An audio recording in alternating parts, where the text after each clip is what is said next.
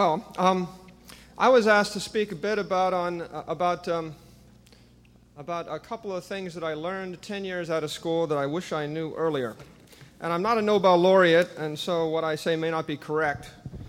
I'm just a software guy, and we just make stuff up sometimes. It's if you can sell it, then that's fine. So I have 7 minutes, 57 seconds to share with you my 10 secrets for success in life. And so I'm going to go real quick. You're going to get about 48 seconds per secret if I allow for questions. First of all, a thing I observed over the last 10 years as we grew from essentially a couple of guys in a back room to about 1,200 people spread all over the world, and we did business with every type of company. And that first thing was, no matter what you do when you're in college or when you're in high school, it's so important to learn to speak, write, and think. And we, I think, overlook this, or we think it's kind of passé, but there is nothing that you sell that is not first articulated in speech and then documented in writing. So, in fact, every time you write a contract or write a proposal, you're really counterfeiting money. I first got this early on in my life. I just wrote a proposal. I was, I think, 24 years old, and I said, I'm going to build this piece of software for the DuPont company. It's on 2 pieces of paper, and at the bottom I asked for $250,000. All they did is they read the piece of paper, and if they like it, they give me the money. If they don't like it, they don't. And so at that point it dawned on me that probably the most useful way to create money would be to be able to write an articulate letter.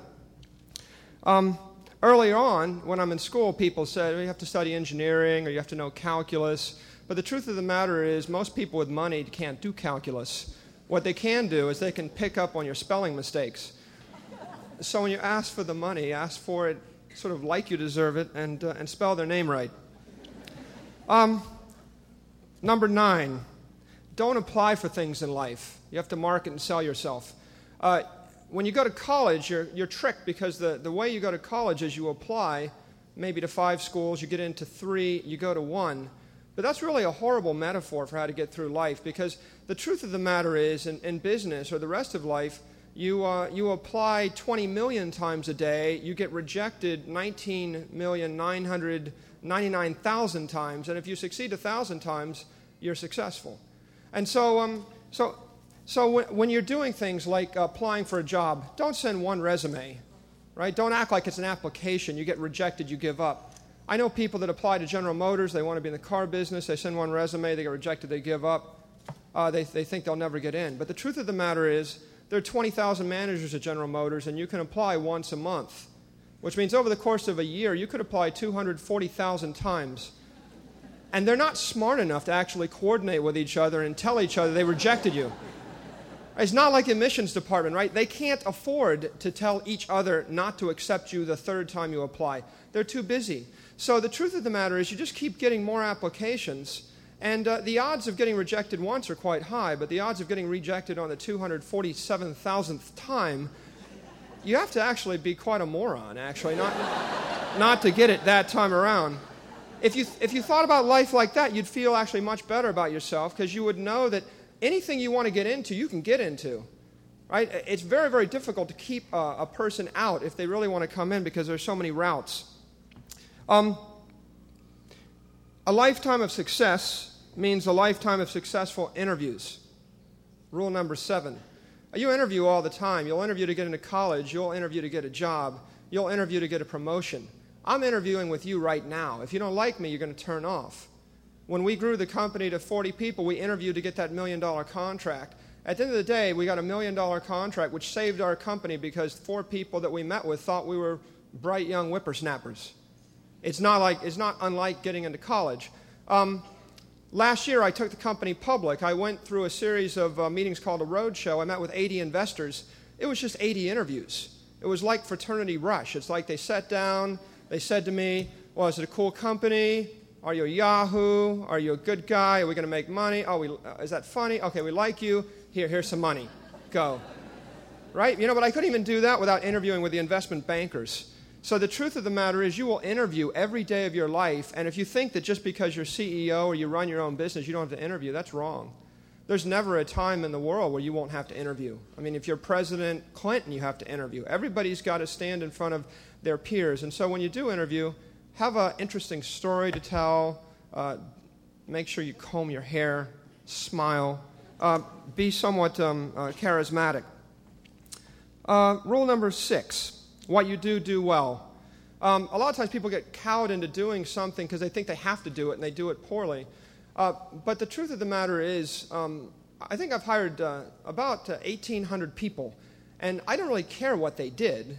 In fact, oftentimes I'll ask them what they do, and they'll start talking about something.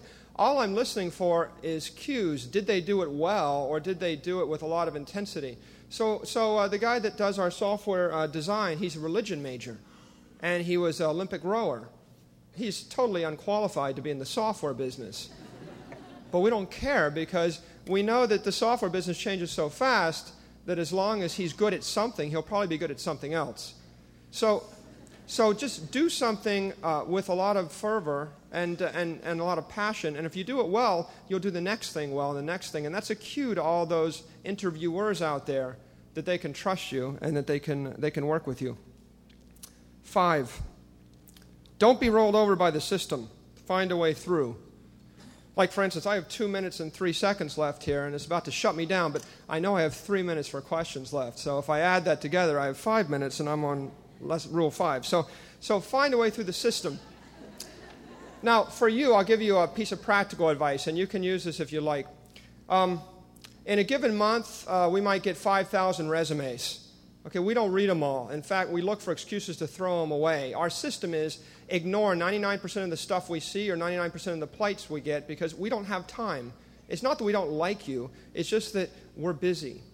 So how many of those resumes come back 4 or 5 times?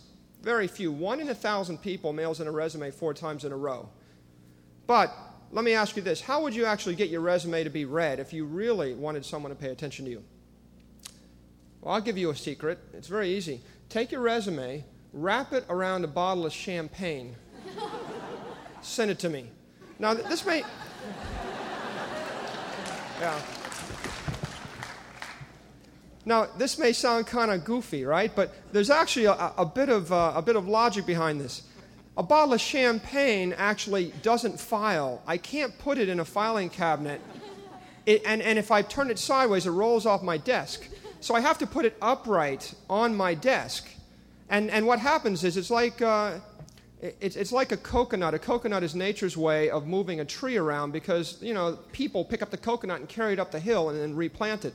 With a bottle of champagne, somebody comes in my office, picks it up and says, well, where'd that come from? And I say, some crazy person sent me the resume on it. And they say, well, who's that? And they pick it up and they read it.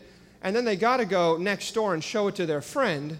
And then that person's got to show it to another person. And so the champagne moves the resume around, and no one in their right mind can bring themselves to throw away a bottle of champagne. It hurts. Even if you don't drink, you can't throw it away. Right? So it's a simple thing, right? So just wrap it around a bottle of champagne or something else. And that's the way to deliver your message. Rule 4, judgment, focus, execution, in that order. A lot of times people new in the business world, what they do is they run around, work really hard, code, create software, and then they get kind of confused. Focus. What was I coding? Something or other. And then they stop and they judge 6 months later. Did anybody need that stuff I created? Okay, wrong thing to do. Right? Stop and think. Make sure what you're doing is necessary. Then focus. Then execute. You find you go 10 times faster, 100 times faster. 3, there are many paths to happiness, but few maps. What do I mean by that? What I mean is that anybody that comes to you and says, this is the way for you to be happy in your life, doesn't really know, including me. Sort of an oxymoron. I'm kind of confused there. But I'm supposed to give you a path to happiness. Here's the thing. You can get there a lot of ways. I thought I was going to be a rocket scientist. At one point, I thought I was going to be an astronaut. I was going to be in the Air Force. I was a commissioned officer. I thought I was going to be a political scientist and a professor. And then I thought I was going to be a consultant, and then I ended up a software guy. And I'm not unhappy with how it turned out, but if you'd given me a chance to chart my life at age 18, I think I wouldn't be nearly so happy. right? So what you have to do is keep your options open and keep your eyes open. There are lots of ways to get there, and don't be afraid to follow a different way. 2, fate has a hand, so be prepared. My senior year, I actually, 4 weeks before I graduated, thought that I was going to fly jets in the Air Force. And that meant 11 years I was going to be in the military. I'd studied aeronautical engineering. I'd been an ROTC cadet. I was about to be commissioned. I had my life planned out completely. And in my final flight physical, I was diagnosed with a benign heart murmur. I was disqualified from combat aircraft duty. And my entire next 11 years shifted into a great unknown. I had no clue where I was going to go. At that point, I had a flashback to my freshman year when one of my upperclassmen told me, don't worry about studying anything else. You're going to be a pilot. You could get a degree in basket weaving. It doesn't matter. And I had thankfully ignored their advice, and I'd studied history. It turns out that history made me interested in computer simulation. I took a class in the Sloan School of Management. I wrote a thesis, and it was my thesis advisor in the business school that got me my first job, which eventually led to this corporation that I now run. Fate has a hand. It'll move you around. The Boy Scout motto is be prepared. Right? The only real advice I can give you there is just make sure you're prepared for any of a dozen different alternatives. Have 2, 3, 4 backup plans. Learn to garden. If everything else falls through, you can be a gardener. It's not a bad life. It'd be very, very nice. Lots of other things you can fall back on.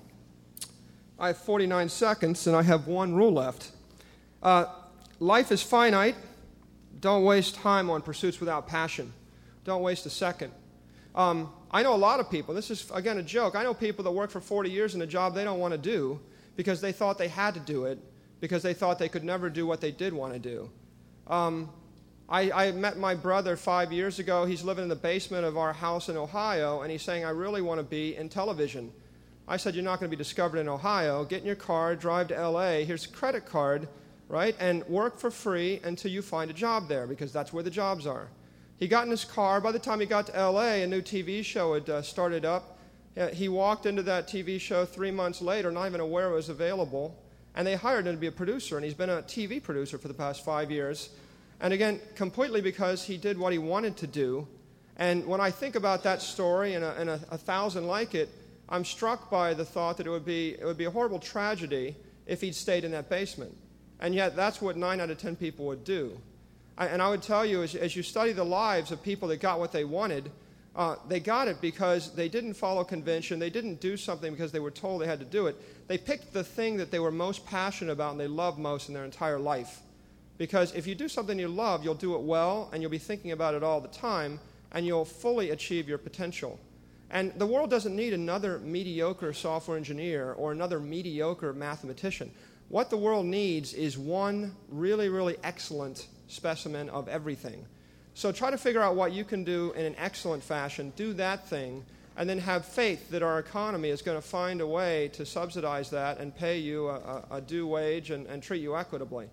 And if you look around, I think you'll find that that's definitely the path best traveled. And that's my 10 lessons. So thanks for your time, and I'm done.